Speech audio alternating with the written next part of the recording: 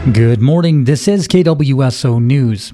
In Warm Springs, Tonanawit, a nonprofit dedicated to the community of Warm Springs artists, is launching a grand reopening of its art shop beginning on Friday, September 2nd through Sunday, September 4th, 10 a.m. to 6 p.m.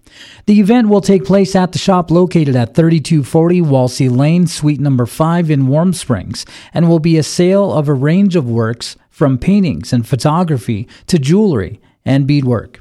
New Executive Director Deb Stacona and new Business and Outreach Coordinator Sarah Dowdy made this reopening a priority after the store had briefly operated earlier this year and quickly closed.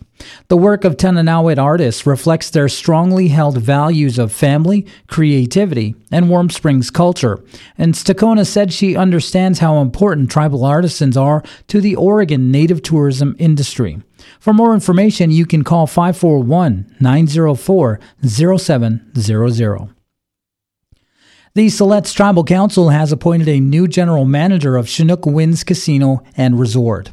As reported by the News Guard, Harold Bogus was appointed as the new GM of the Chinook Winds Casino and Resort, which offers Las Vegas-style gaming, an 18-hole golf course, headline entertainment from some of music's most legendary stars, 3 full-service restaurants, and a 227-room oceanfront hotel. Bogus brings over 30 years of gaming and resort experience, with 18 years at the executive level in Native American gaming, according to a release from Chinook Winds Casino.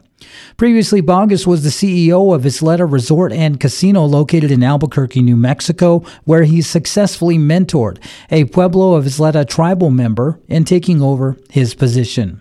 Bogus stated that he is excited to be back in Oregon, continuing his career at a casino resort with a high commitment to its team members and community. On Thursday, the Yurok and Hupa tribes received $127 million to bring internet access to over 2,000 households. The grants are part of the bipartisan infrastructure law, which delivers $65 billion to help ensure all Americans have access to high-speed internet. Special Broadband Representative Andy Burke emphasizes funding will also improve the affordability of internet access. Particularly for those who live on tribal lands, you now have a $75 a month voucher if you make less than 200% of poverty. The Yurok Reservation in Del Norte and Humboldt County is one of the most technologically underserved parts of California. With these federal funds, the tribe will install more than 62 miles of fiber optic line and construct 7 telecommunications towers. And in local sports, the Madras High School Buff football teams traveled to Redmond yesterday in jamboree action. The varsity team played Caldera in their first game. Coach Stutzman said the players played with great effort, and Madras scored twice on Caldera while not allowing them to score. In the second varsity game against Redmond, Madras scored twice while only allowing Redmond to score once, and the Buffs also forced a fumble for a turnover.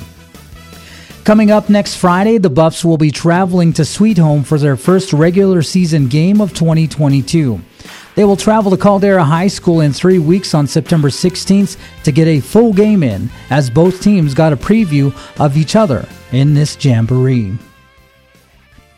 KWSO weather for Central Oregon. Sunny today with a high near 94 degrees. Tonight, partly cloudy with a low around 57. Over the weekend, it's mostly sunny tomorrow with a high near 80 degrees and sunny on Sunday with a high of 86 degrees. Reporting for KWSO News, I'm Duncan Bruno.